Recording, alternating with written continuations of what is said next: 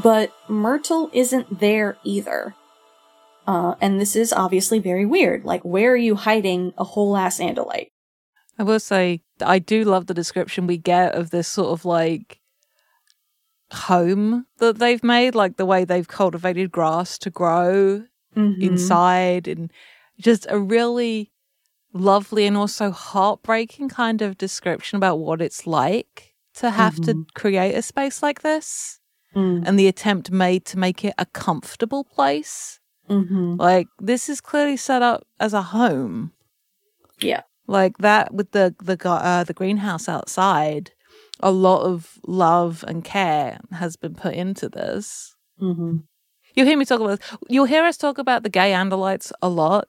Like, nothing's forefrontal here. Like, nothing's said.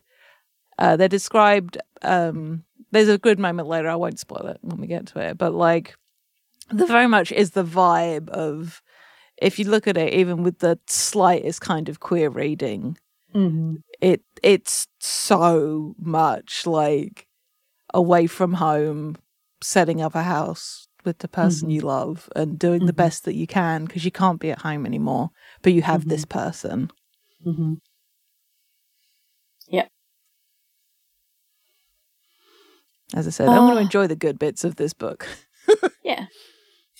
And then we get a conversation that I'm going to read because, once again, we have Axe being fucking gross. Oh, boy.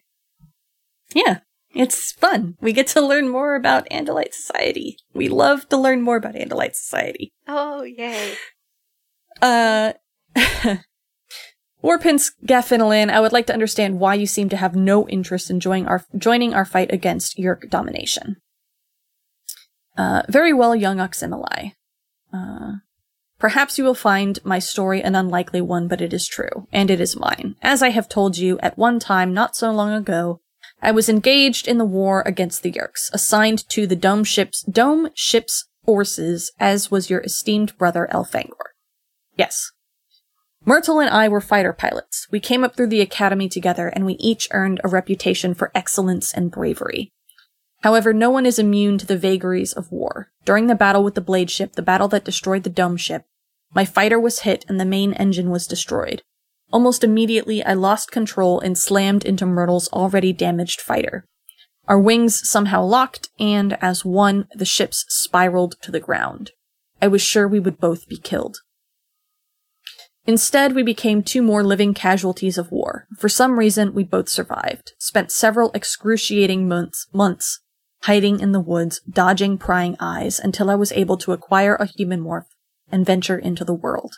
You see, I only sustained minor injuries, a few burns, easily healed broken ribs. Myrtle, however, was more seriously hurt. In time, he recovered from his other injuries, but his tail, it was severed. And because of his inability to utilize the morphing technology, there was nothing that could be done. He will never be restored to his normal self. And now I am no longer a warrior in the service of the Andalite world. I am Myrtle's protector and friend. After all, if I had been able to maintain control of my plane, Myrtle might not have suffered as he has.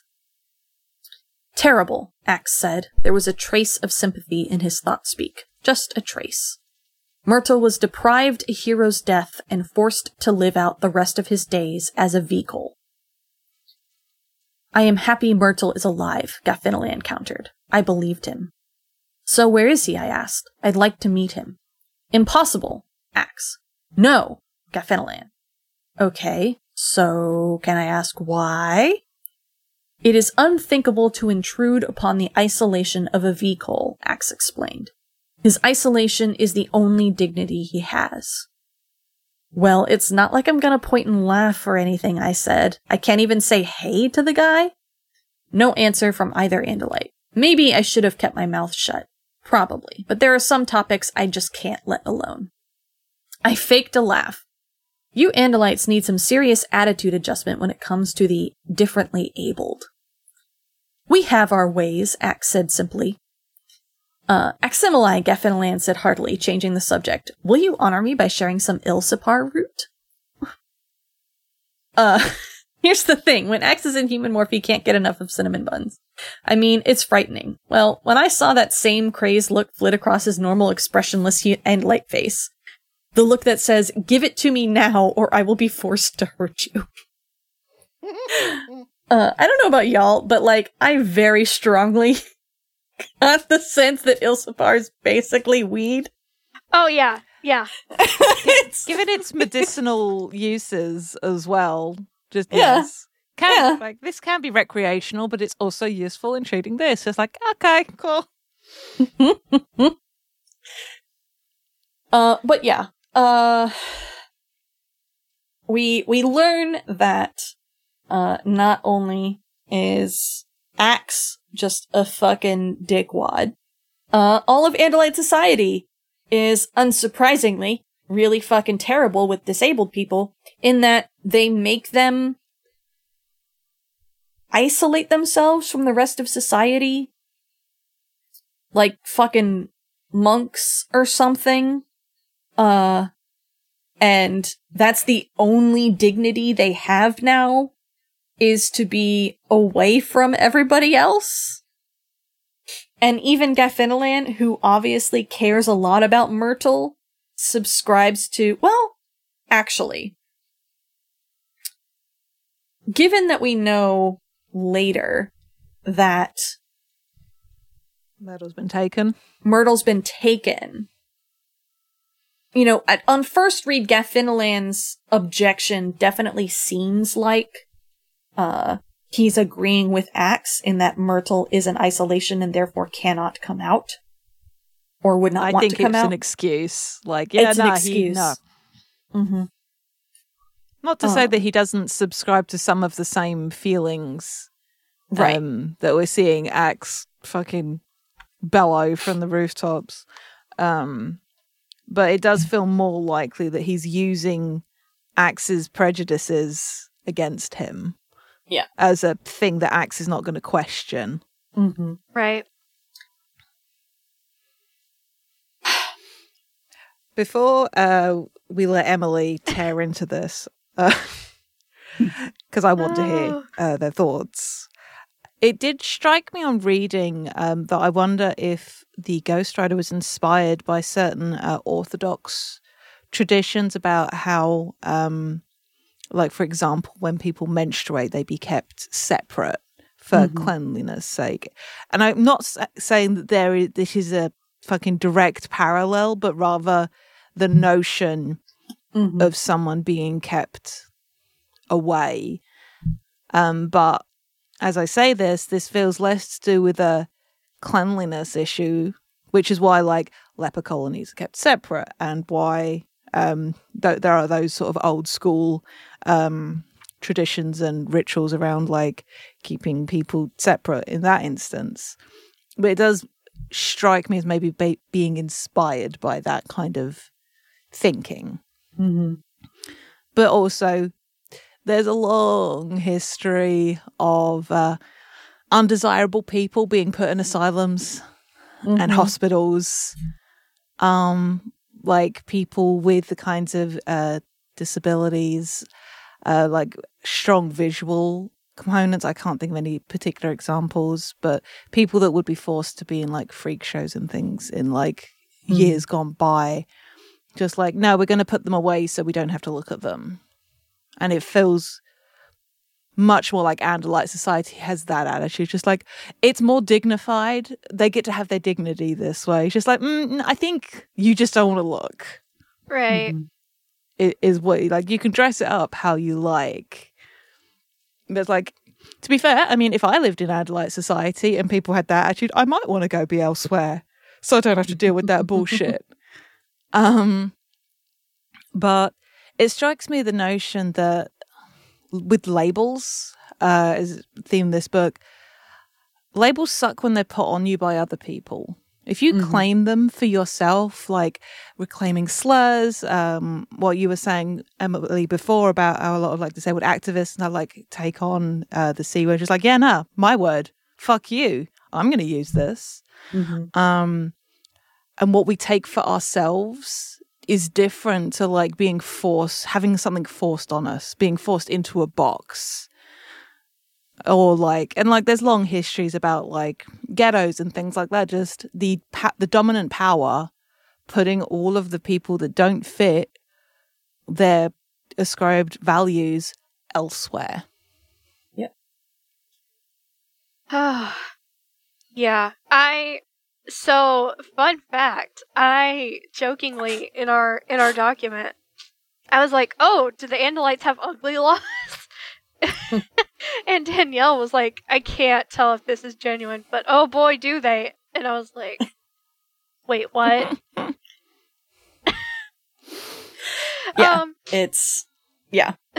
So for because I know some people may not know, for anyone who is unaware, ugly laws were, and I'm going to read this from a website called, unfortunately, again, we're going to have to use the word eugenics. This is a website called eugenicsarchive.ca. So-called ugly laws were mostly municipal statutes in the United States that outlawed the appearance in public of people who were, in the words of one of these laws, quote, diseased, maimed, mutilated, or in any way deformed so as to be an unsightly or disgusting object. Chicago City Code 1881, end quote.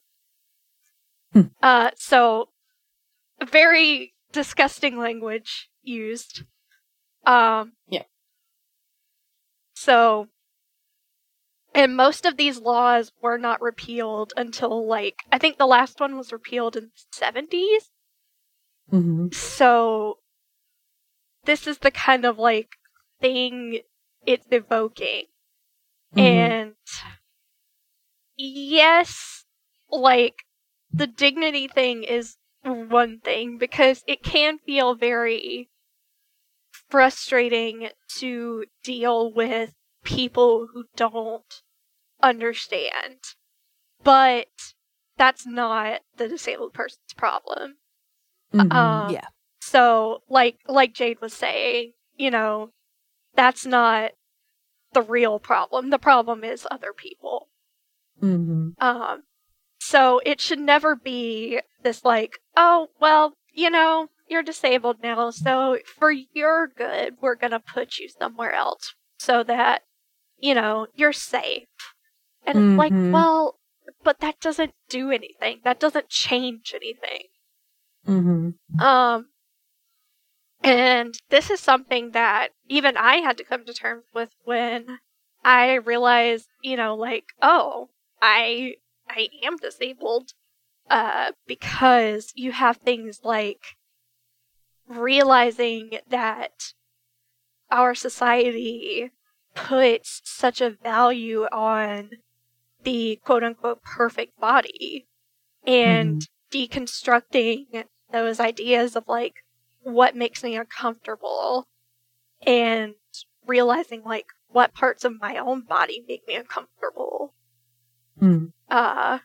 And of course, like I've said, using humor to cope, seeing a little bit of that in Marcos, and seeing, like, the rough around the edges, like his language of differently abled, and it's like, ooh.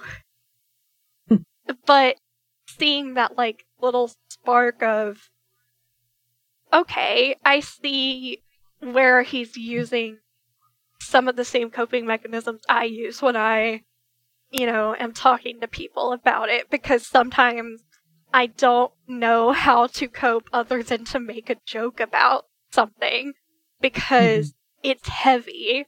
It's hard to, you know, express some of those feelings, because you're carrying the weight of this bullshit.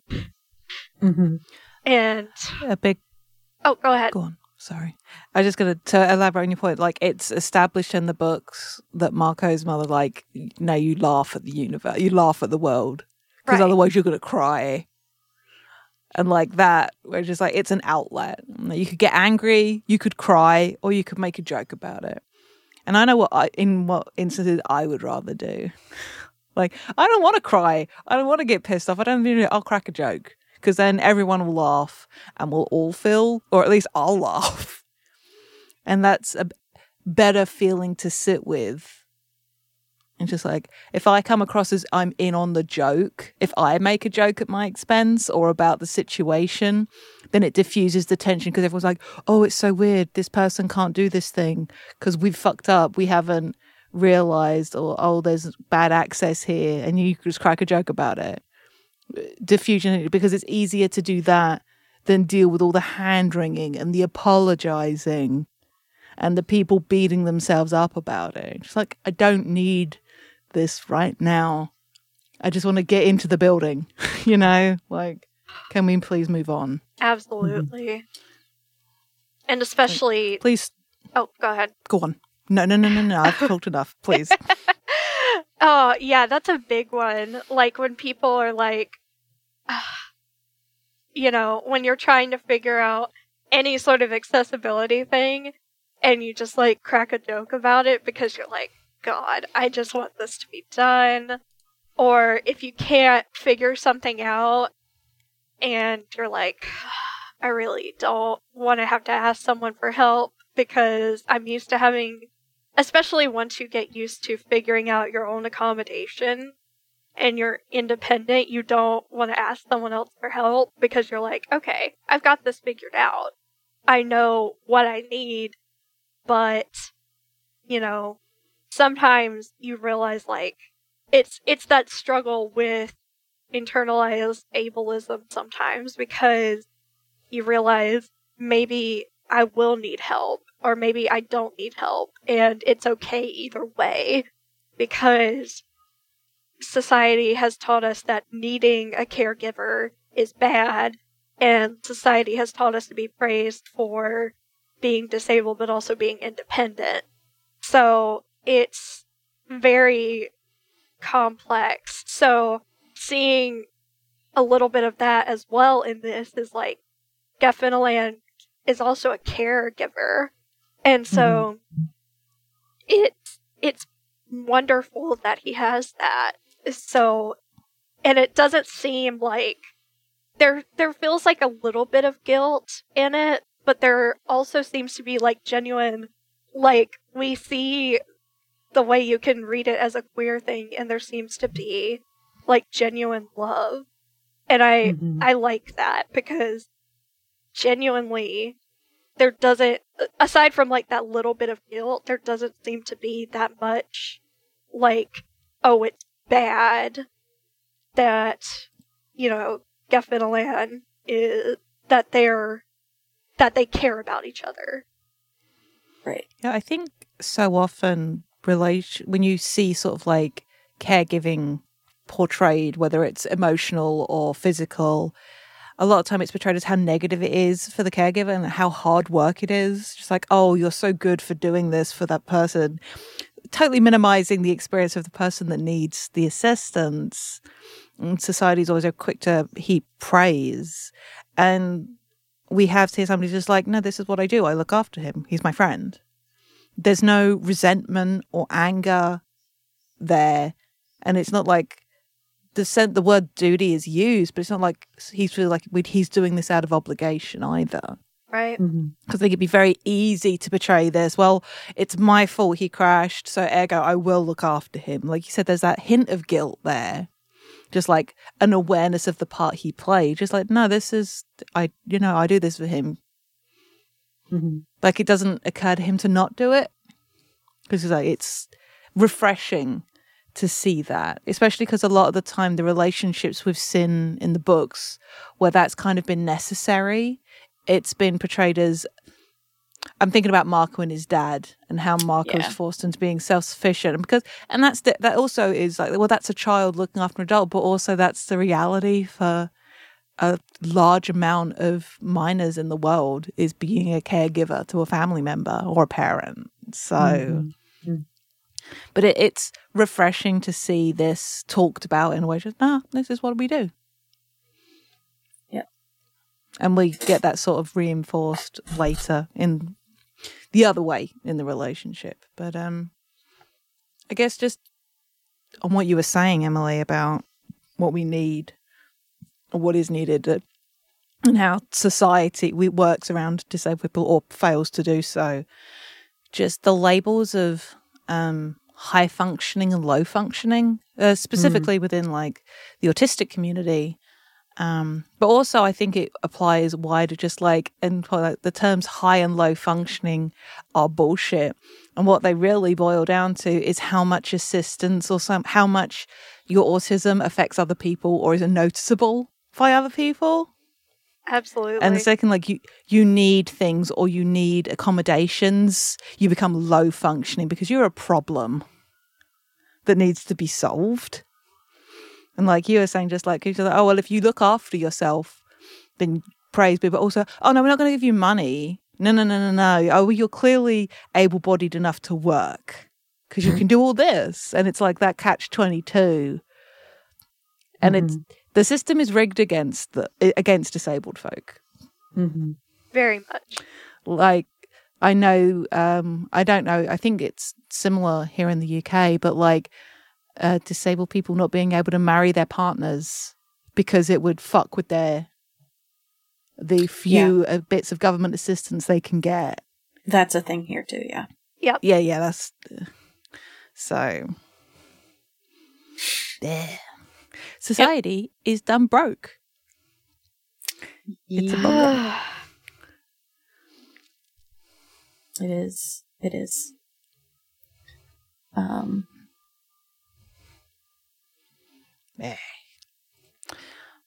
But hey, so diving back in. Yep. So, there's got to be like, okay, we need more information because Governor says, I need to meet your prince. So, yeah, okay, it'll happen. And Marco's like, fuck no, I am not letting Jake come here until I know more about it, which is just, my heart aches. Just like, because he's looking out for Jake, because Jake's their leader and his best friend. And just, it's good. Mm-hmm. Unfortunately, Marco is kind of an idiot. Yeah. My dumbass son. But first, the kids do a accidental meeting at the mall to just sort of like share intel. There's a weird formatting error in the PDF that took me a hot minute to get around. But talk about what is this a trap? What the deal is with Myrtle. Axe being Axe about it. Talking seriously, we're having icing on his face from a cinnamon bun. Just good little detail. Good again. I love these little scenes we get of the gang together being kids and also being animorphs at the same time. Mm-hmm. It's cool to see. But the kids are like, okay, well, this is the situation. Jake is going to go in. There'll be cover. It's fine. We'll do this later. How about tomorrow? Tobias, who's been in human morph, he's just like, I need to go. Can we please go? Because we get a lot of these like off the side, like Tobias being uncomfortable in the conversation, which comes to a beautiful head later that made me punch the air in triumph. Because like, yes. But everybody like they share intel and then they go their separate ways, and we're left with Marco and Rachel. And this is great. I love this. Mm-hmm. Because Marco's fully prepared to go, so you and me, eh, Rachel? And she's just like, no. Yeah, I could watch you act stupid, but I'm not gonna. I'm not in the mood. And we get this lovely little bit of insight from Rachel about Marco. It's like, a lot of the time you're a major cynical freak, you know? Thanks, I guess. But you're also the best at knowing when something genuinely stinks. I can block out your lame jokes, but I can't ignore your paranoid instincts. And again, Marco like tries to laugh it off, like, yeah, okay, thanks. And she frowns, like, look, I mean it. I know you're not letting Jake go back to Gryffindor, so don't bother denying it. You've got a plan. I want to know what it is. And he's just like, why? So you can tell your bad boyfriend and screw me up with Jake? No, you moron. So I can go with you because you need someone to cover your butt. And then he's like, see, I knew you cared. And then she kicks him. And it's just, yes. I love the Rachel Marco dynamic when it's written well and not gross. Yes. But her like, no, if you think there's something dicey here, then there's something dicey here. Mm-hmm. Yeah, you're paranoid, but Like, it saved our lives more than anything else. Mm-hmm. So, and I just like it, that song. Like, even though Rachel and Marco have one of the most strained relationships in the Animals, like, she has his back. Mm-hmm. And knows him well enough to be like, yeah, nah, bitch, I know what you're doing. No, I'm not letting you do it by yourself. Come on. You're meant to be smarter than this. Yep. Yeah.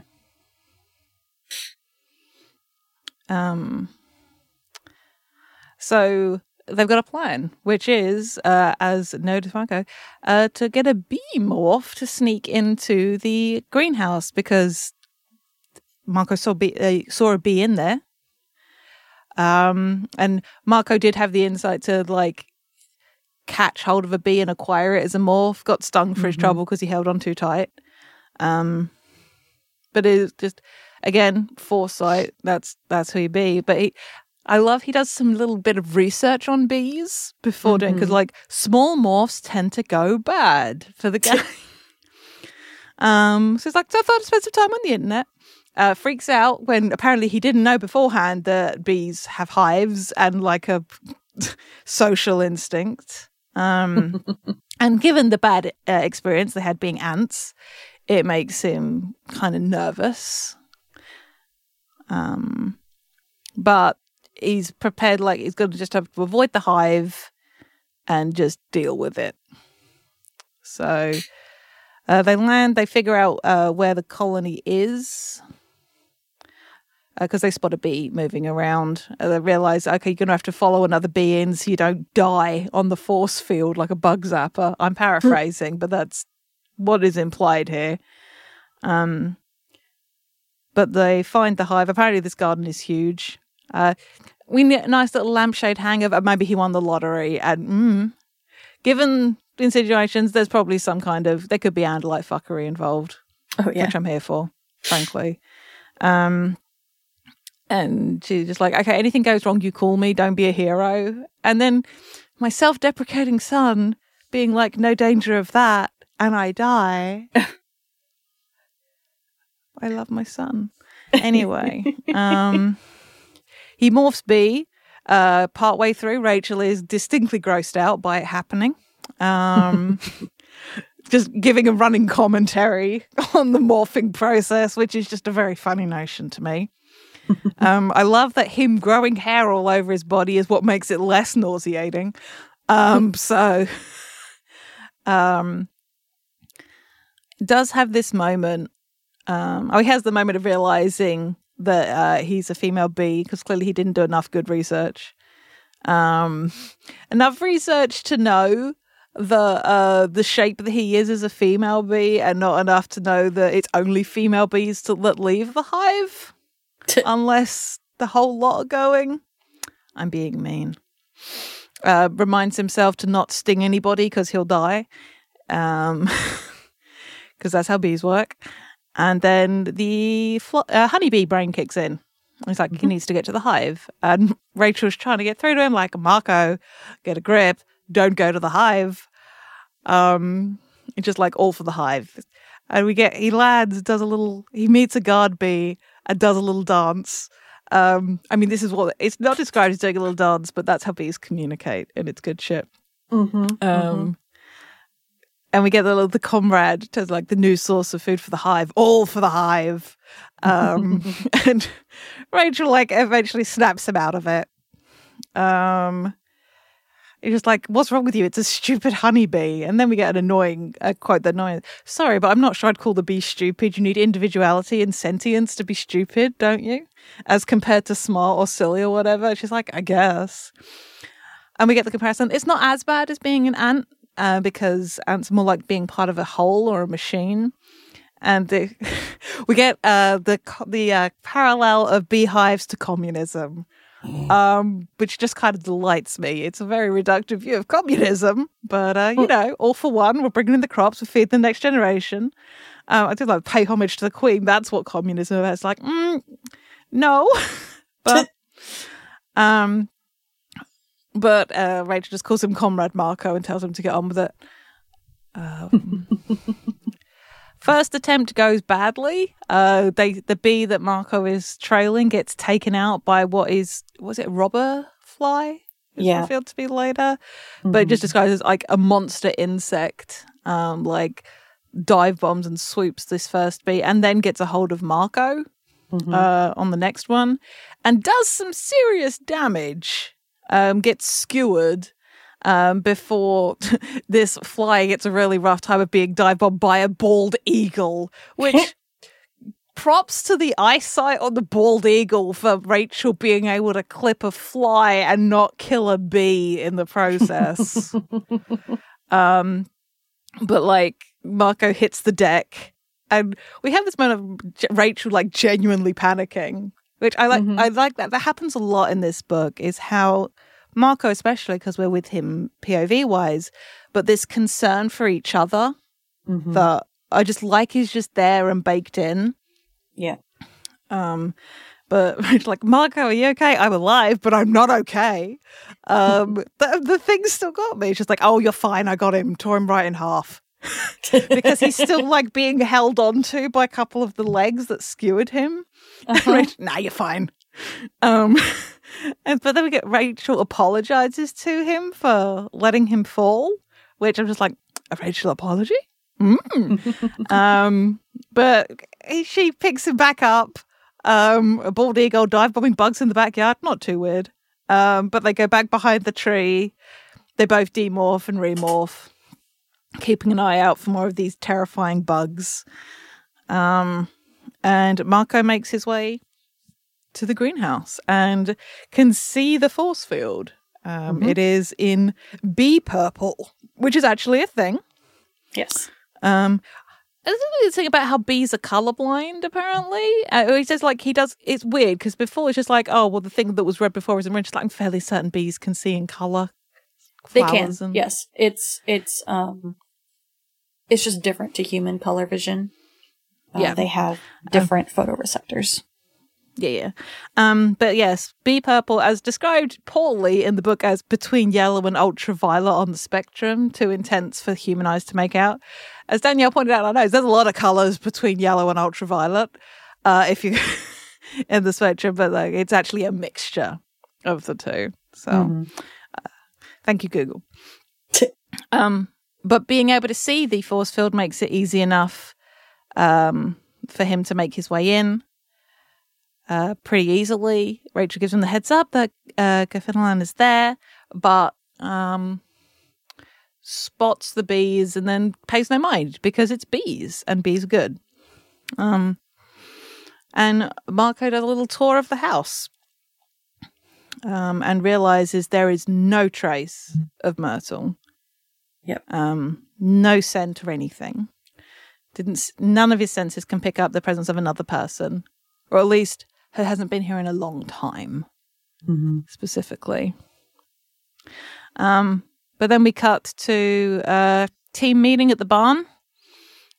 And Jake getting down to brass tacks after telling Marco off and glaring at Rachel. But then admits that the information is valuable, which we love Jake.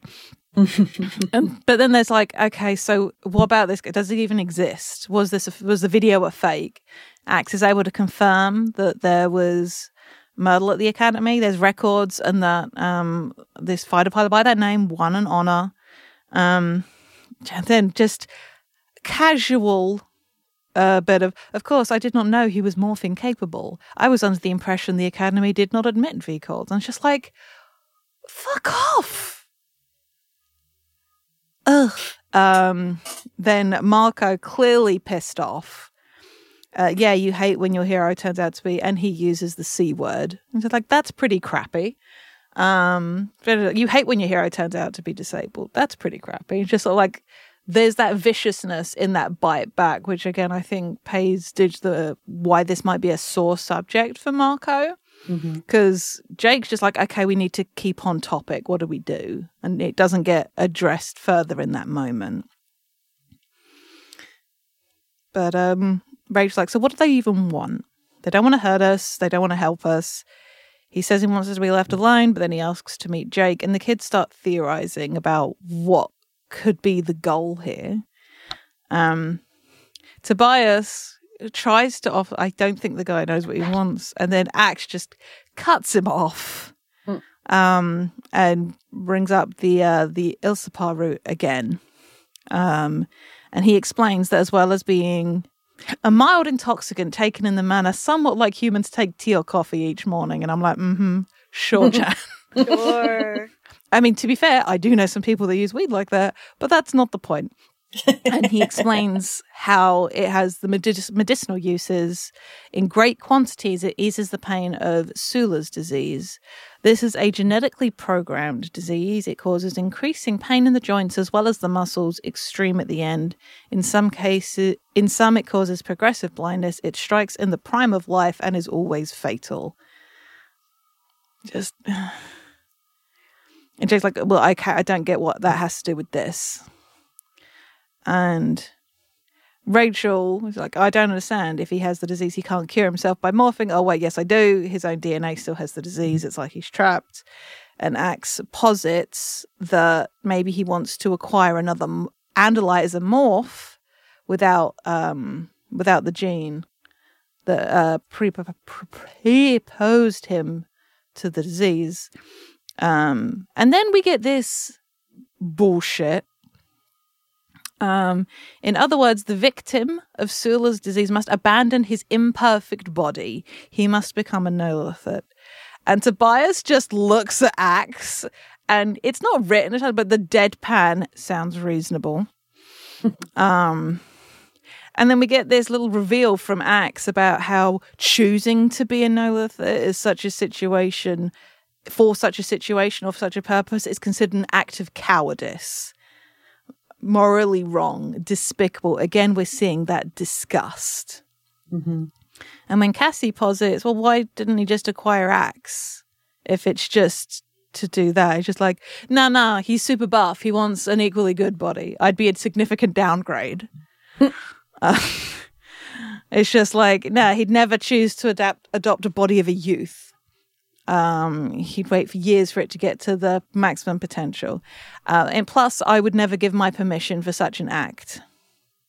Then we get this detail about, because somebody comments that Galfinalan's not shown any signs of pain.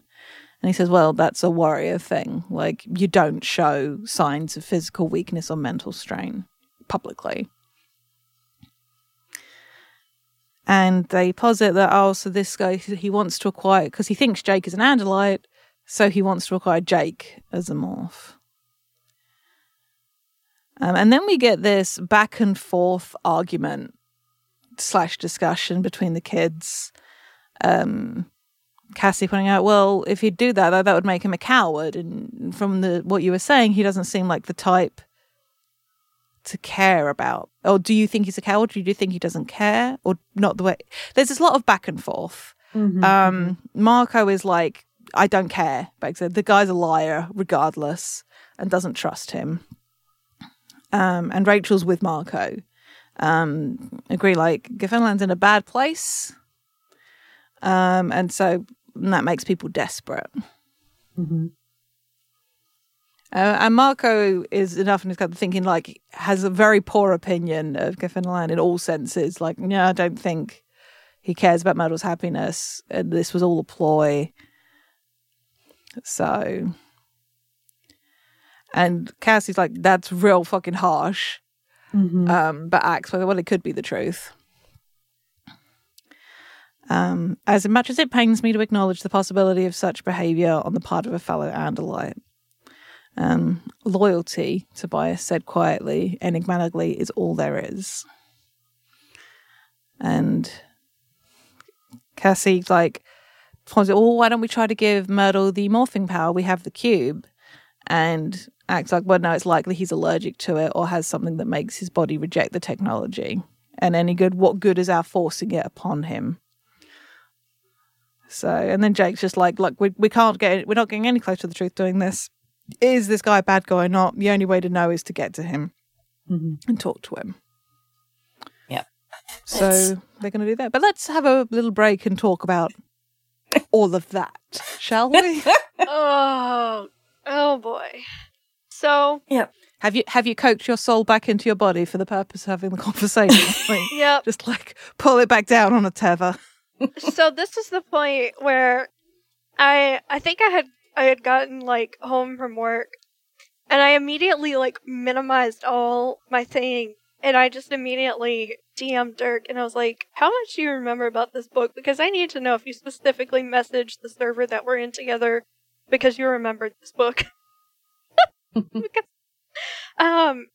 I have a condition called Ehlers-Danlos syndrome, which is a genetic condition. So as soon as I heard that we were talking about a genetic condition that causes joint and muscle issues, I was like staring at the camera like I'm in the office. Because Ehlers-Danlos affects how your body makes connective tissue, which means I am essentially Gumby at all time. I even had a physical therapist once say, I don't mean this in a bad way, but you kind of walk like Gumby. And I was like, no, I totally understand. Thank you. I will take that as a compliment. So, as soon as I read this, I was like, oh god, this is bad. This is really bad. I feel like the best place to start is the way Axe says it is genetically programmed. That to me is interesting. Because it almost makes it sound like somewhere along the line someone made it. And that is like terrifying to think about. Because it kind of reinforces the idea that we saw earlier, where if it can be made, it can be unmade.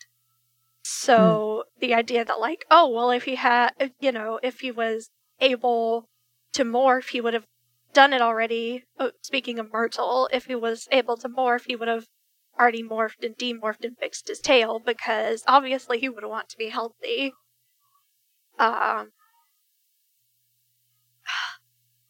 It's... oh my goodness.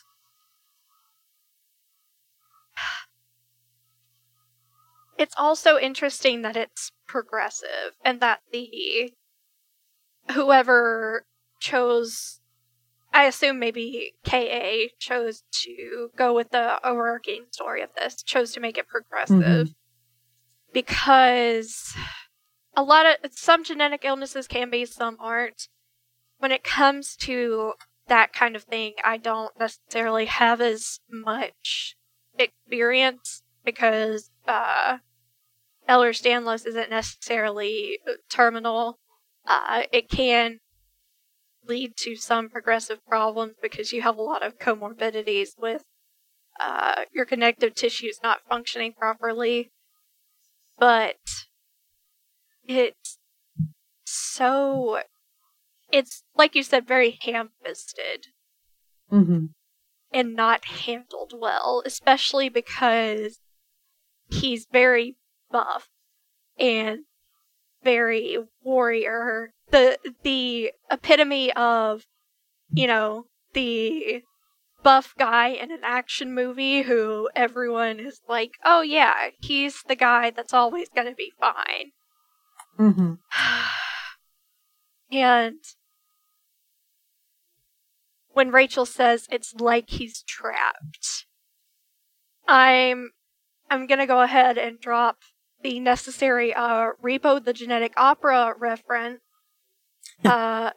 and discuss when one of the main characters thinks about being trapped by your own genetics. And, like, it's hard to even begin to explain that feeling. And the way that this writing is like, oh yeah, we totally understand that. And we're just gonna treat this as like, well, he's been lying to us. And, you know, we're just going to confront him about it because how dare he? And it's like, but you have to understand why. When he comes from a society that shelves people like this and immediately calls them morally wrong for using the only way that he can deal with this illness. Other than, you know, smoke weed every day. And even then, that just deals with the pain symptoms. That doesn't do anything for the end result. So that's kind of the Band-Aid over the giant crack in the middle of the ship. Plus you have the overall issue of, I don't necessarily think that this would be the same if we were talking about a human. Because, say, if this were one of the Animorphs' friends or family members, it would be a lot harder to stomach. Or if it was even one of them. Because, obviously, we can't morph out of our own bodies as much as humans would love to. Right. You know, like you break a bone, you'd love to morph out of your own body to not have to deal with that for a while. But it's a lot easier to, and like we talked about with caregiving, it's a lot easier to deal with it being someone else when it's not you. It's a lot easier to look at the way society deals with disability and say, well, it's not me. It doesn't affect me right now. So I can push it to the back burner.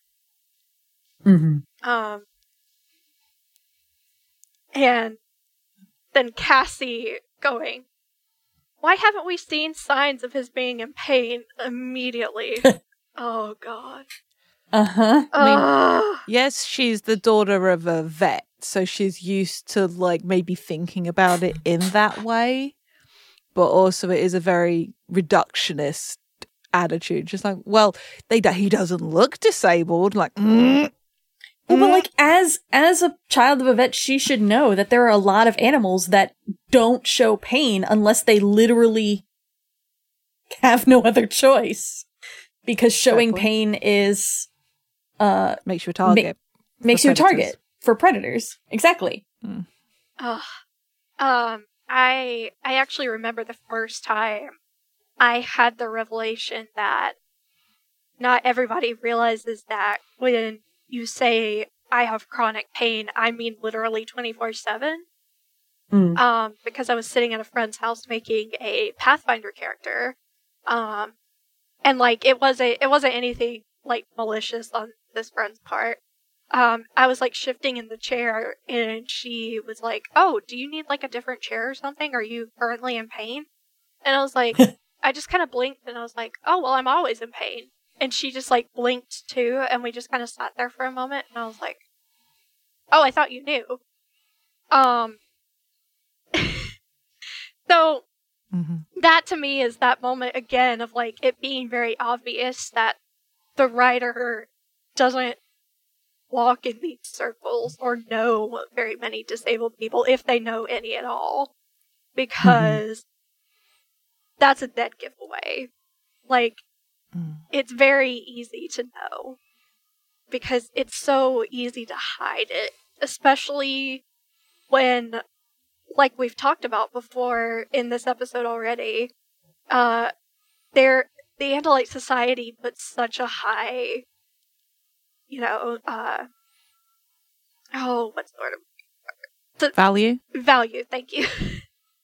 But such a high value on warrior culture and being able to suffer through things so that you can continue to be useful. So he would be used to never showing any sign of weakness. And it's cool. Go ahead. I was just going to tell it also calls back to what Danielle was saying about machismo and how it's also toxic masculinity. Absolutely. Men don't cry. You don't let people see that you're hurt. You grin and bear it. Yeah, absolutely. I wouldn't know as much because I'm not a assigned male at birth person seeking any sort of treatment for disability or chronic pain, but I would imagine that a lot of people who grow up in those spaces or in those bodies feel that way when they first have those problems, that they're supposed to suck it up and, not say anything. And that's why there are a lot of, you'll see a lot of health drives focus on men's health and, speaking up, because it seems a little, like, especially in today's day and age, because you're like, well, healthcare has long catered to white cishet men, but white cishet men are also more likely to be part of that toxic masculinity, suck it up, I'm not really in that much pain, and sometimes cause more harm. So I think that's definitely also part of this. And it's, and then Axe. Oh God, Axe. Him saying, besides, I would never give my permission for such an act. Like, he doesn't even have to think about it. Yeah. Yep. It's weird,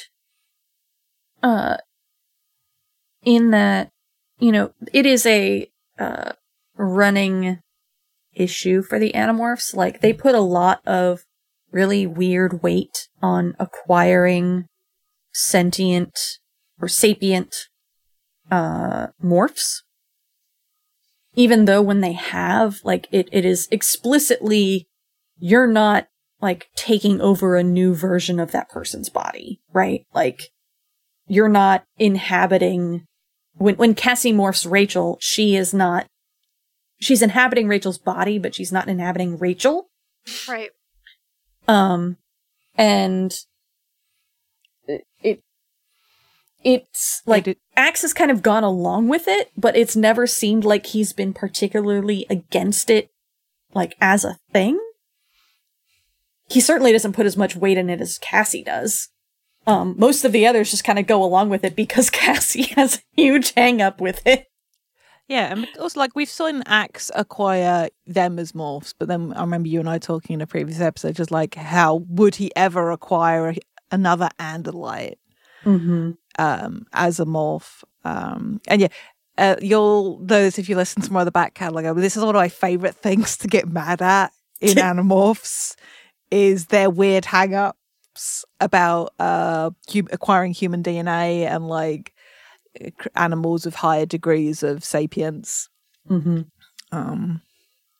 yeah, I'll have to chat to you more off mic, Emily, but my character on Dumb Kids also has EDS.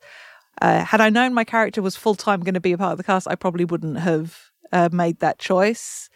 But I have a couple of people who are like actor sensitivity readers for me when I have questions. But it's something I've tried to make really clear in my explorations with Kel as a character about their attitudes towards the way they use morphing and the fact that they do use human morphing, and if they ever use it like as a respite. And I've talked about them doing that sometimes. And I've also made it very clear. We had an incident back end of the last season, beginning of this one, talking about giving the morphing ability to somebody to get rid of an injury that had caused them to go blind. And Kel being the person like, I'm not, because they're never going to want to take on a morph and just like get rid of it. Because that was a crucial thing for me, was I didn't want to do a narrative about, oh, well, you can use morphing to cure something. Right. Because that felt, A, gross, and B, the only way valid character arc for a disabled person is to seek out being not disabled anymore. Like, you live a lesser life because of it. And it's a really shitty thing a lot. And again, it's that ableist thing, just like, well, why would you want to be disabled if you didn't have to be? Mm-hmm. Surely that's the worst thing in the world. Like, eat shit and die. Mm-hmm. Exactly. It's one thing, like, I know it gets trotted out a lot, that that moment in, I think, X2, just like they found a cure, and just like, and Storm be like, there's nothing wrong with us. Just like, yeah, the girl who could kill people by touching them, getting told by the goddess of weather. Just like, But it's one thing to, like, maybe seek ways to live with things, but, like, it's not the same thing. But being autistic, she's like, oh, well, I could cure your autism. It's just like, no. A person shouldn't have to change. The world should change. Like, that's how it should be. Like, I can get mad about it, and that's a whole other conversation for another day. But we should be willing to make accommodations and make the world better and more accessible and less traumatic. Yeah. Rather than expect a person to change. Yeah. It's a very, I'm to understand it's a very personal kind of decision and thought process. So it's like, yes, the world has to be ready to offer whatever solution that, a person wants to seek. Yeah, it's about people should have the option if they want to, and means of making their lives easier or more comfortable. But again, we shouldn't force things on people, but they should have the option and the right to choose it. Mm-hmm. Absolutely. That's the post about Rogue and Storm. That's the whole thing that came out of that, is that it should be up to the disabled person. I always love that analogy. I think that's a great one because it shows that each disability is different. And that each experience is so vastly varied that you can't just paint them all as, oh, they all need to be cured, or they all shouldn't be, or some should, some shouldn't. Especially if it's somebody who isn't disabled trying to use the paintbrush. Because, I mean, that's one of those things that I had to think about too. I was like, would I, if somebody came up to me and said, hey, I have a cure for Ehlers-Danlos, do you want it? And honestly, I don't know if I would, because it's just something that's always been a part of me ever since I was born, even before I knew what it was. Because, like, as a little kid, I was like, hey, watch this, I can do weird things with my joint. And I just thought, I was like, oh, haha, I'm really flexible. Until I met someone who also has it. So, even though it does have downside, it's one of those things where you have to think about what it means to you. And yes, it does have its negatives, and yes, it sucks a lot. Can confirm. But you have to think about, like, the fact that it's been there long before I knew what it was. And that it's hard to even conceive, like, the fact that I would be a completely different Emily without it. Yeah. Also have the thought of, like, deaf culture, like capital D deaf culture. Right, like absolutely. The discussions about whether or not children should be given cochlear implants and things like that. Just like, oh, how it's wrong to rob a child of the. It's just like, and then versus maybe, like, because people don't think about, like, extreme, like, eyesight as a disability, but how common glasses are. That's assistive. Glasses are an assistive device. I'm just like, yeah, if people want to choose to have LASIK and things like that, and they all feel like branches of the same tree, if that makes sense. They are. I feel what this boils down to, and part of why the way this stuff is talked about in this book, is it feels like it's very removing the agency of the characters involved. Yes. And just like, oh, well, why don't we just offer this? Or why don't we do this? How about you let them make the choice? Yeah.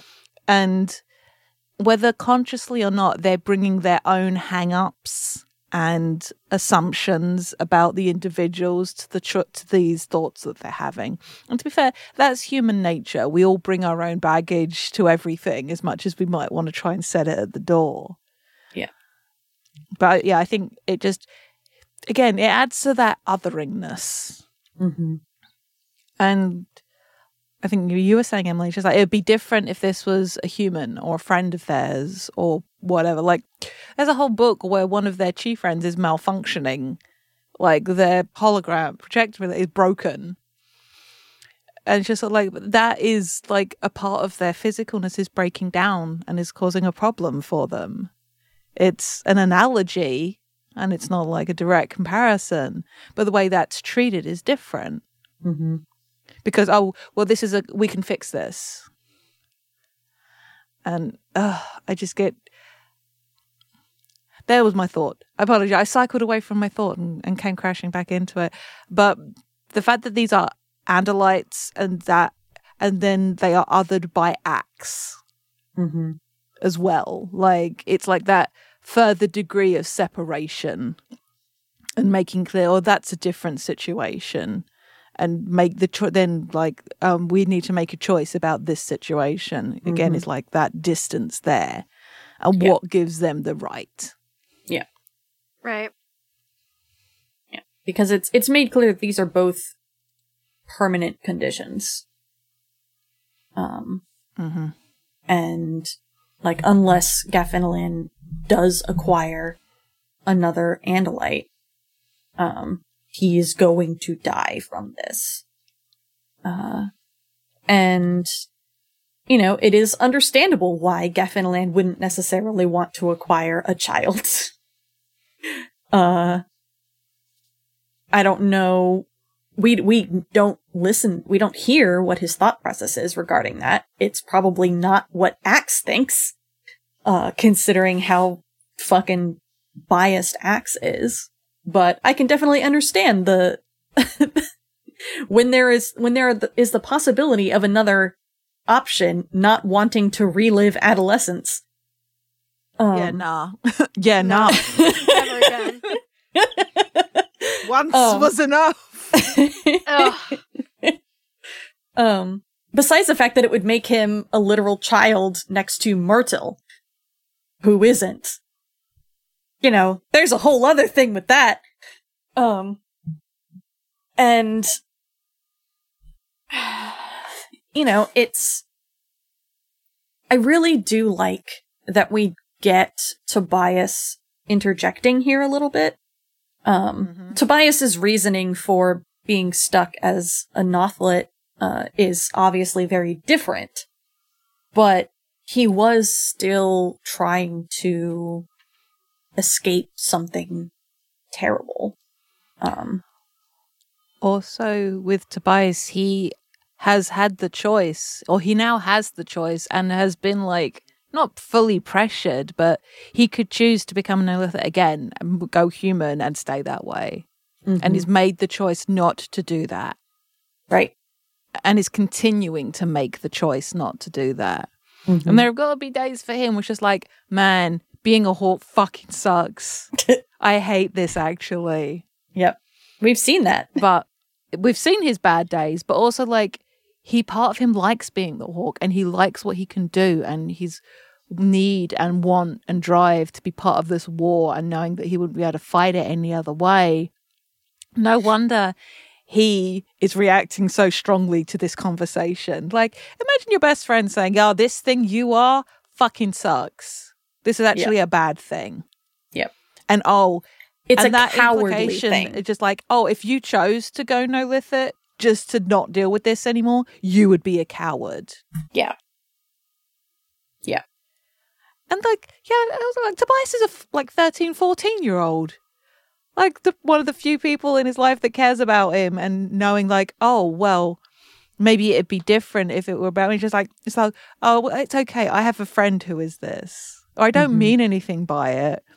But as I said, there's this point later that comes up, and it is like, don't mock things about people, or if you're being Ella, like people, you know people, and people know you who are experienced this thing or know this thing, and you attacking it attacks them, whether you realize it or not.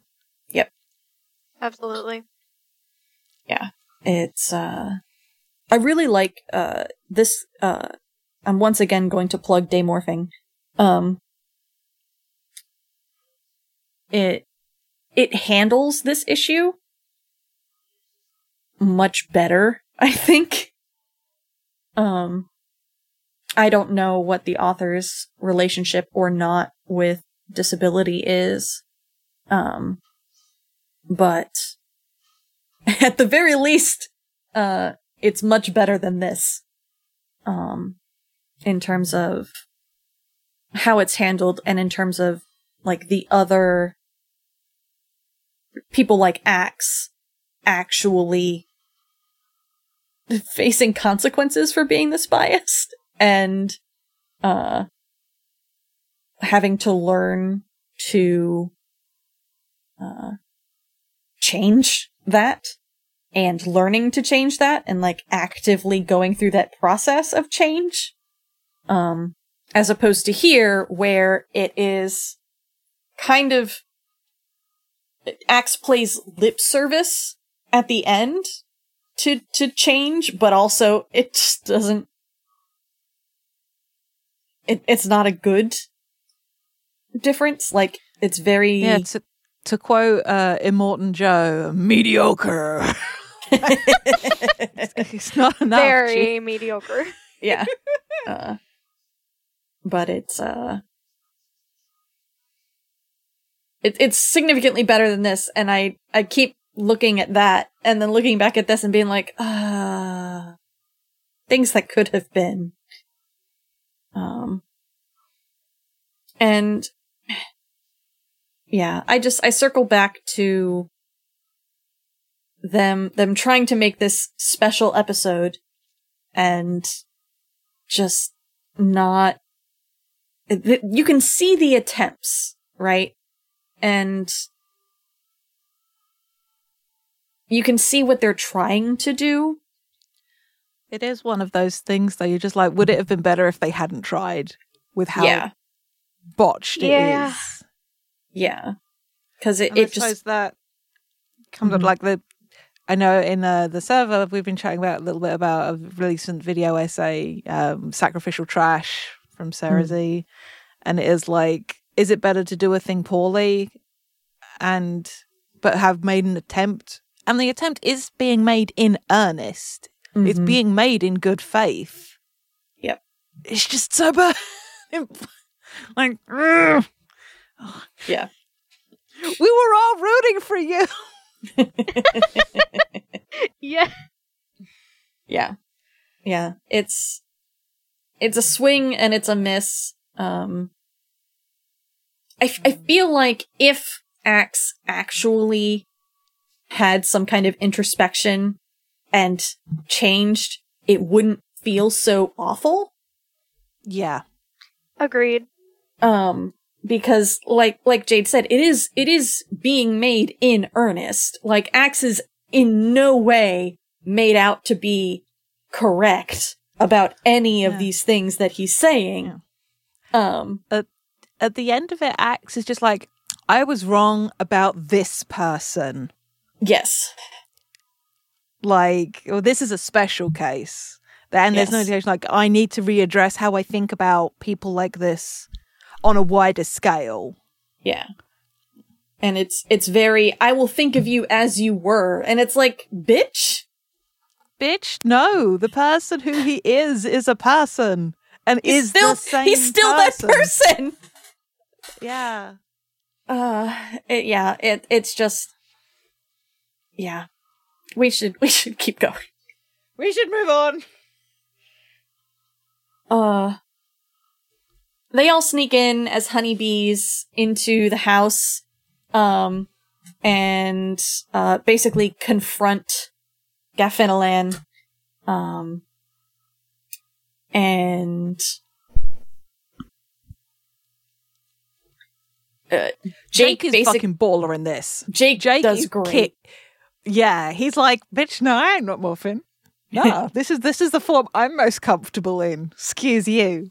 Yep. Like, sometimes Jake being very good at what he does makes me incredibly sad. But this is one of these moments where I'm like, yeah, you do that, my kid. Because there's also a little bit of obnoxious teenager in it. He's just being polite. And it's just like, mwah, yes, good. Jake goes to the front door and is invited inside eventually. Gaffinelan confirms, like, you're Eximali's prince. Cool. And Gaffinelan is like, why don't you come into the secret side room, and I'll close the door behind you. This is all totally fine and normal. This is like the bit in a Looney Tunes cartoon where Bugs Bunny is like, yes, come step into my trap door. Jake goes along with it because he knows that the others are around. Marco sticks very close. As does, I believe, Axe. No, it's just Marco, Jake, and Gaffinelan. And cut off from the others who are in the greenhouse. And Gaffinelan is basically like,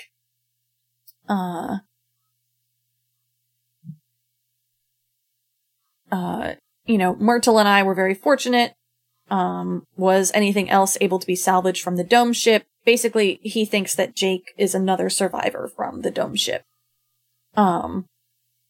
Jake is completely non-committal. The dome ship was completely destroyed, which isn't a lie.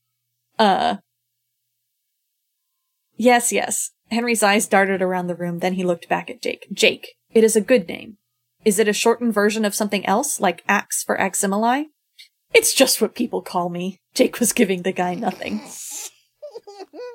Gaffinelan spoke loudly with false heartiness. Please make yourself comfortable, as will I. And he demorphs. Why haven't you demorphed? I prefer to speak with you in this form. But you insult a fellow Andalite by not revealing your true self. My true physical self is irrelevant. Prince Jake. Gaffinelan's voice was forceful now, almost threatening. I insist that you demorph from this ridiculous morph. After you explain what you really want from me, Jake countered. Enough! Gaffinelan took a step toward Jake, tail blade raised high, arched forward over his back, and then he stumbled on nothing, groaned, closed all four eyes. No doubt about it, the guy was in pain. Axe was right. Sula's disease, or something else pretty serious and getting worse. Jake started to move forward instinctively to help. No, I said. Wait. Let him tell us what we need to know. He stopped himself, checked the impulse, waited. Gaffinelan. The Andalite opened his eyes, the main ones first, regained his composure. No, he said, his voice hard but low. There will be no talk. He turned away from Jake, stepped slowly to the table of weapons, picked up a shredder, turned and pointed it at Jake. Now you will do as I say. Marco calls for reinforcements. And Gaffinelan is like, so demorph, don't think that just because you look like a child, I won't kill you. And Jake's like, what if I am a child? A child. I just love the notion that Jake's voice just like, what if I am a child? We don't get and I like him being cool. I just like, but what if I just like, you wouldn't hit a guy with glasses, would you? You would hit a guy with glasses. Yeah. And Gaffinelan is like, you're not being clever, you're boring me, demorph, blah, blah, blah. And a grizzly bear roars. Amazing. And she crashes through the wall. Yeah, anytime Rachel Kool-Aids, it makes me real happy. Yes. And Cassiax and Tobias follow almost daintily through the rubble. And I love Jake being like, I'm sorry we bore you, Gaffinalan, but we're bored too. Just like, yes. Pay no attention to the grizzly that just smashed through your wall and listen to me. Yeah. And Gaffinalan is like, 4 warriors against 1? And Marco, who has demorphed, is like, 5 if I morph, 6 if Jake does. And Jake's like, look, we're not here to fight. We just want you to be actually truthful with us. And Gaffinalan's like, you're the Andalite bandits. Are all of you except for Aximili human? And Jake's like, yes. He shot a glance at Tobias, more or less. We were enlisted by Prince Elfangor to fight the Yeerks. You see, Axe said matter-of-factly, there is no adult Andalite for you to acquire so that you may escape Sula's disease. What? Gaffinalan roared, pointing his shredder at Axe. How dare you make such an accusation? I am a warrior. Never in a galaxy's age would I disgrace myself by acting with such base and selfish cowardice.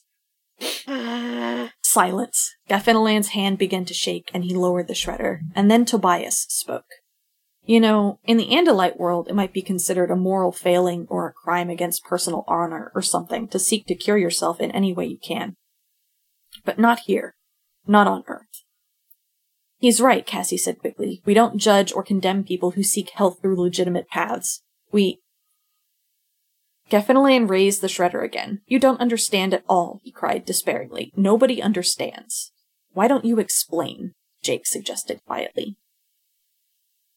And Gaffinalan does. It is true. I have Sula's disease. But what I have done, I have not done for myself. I have done it all for Myrtle.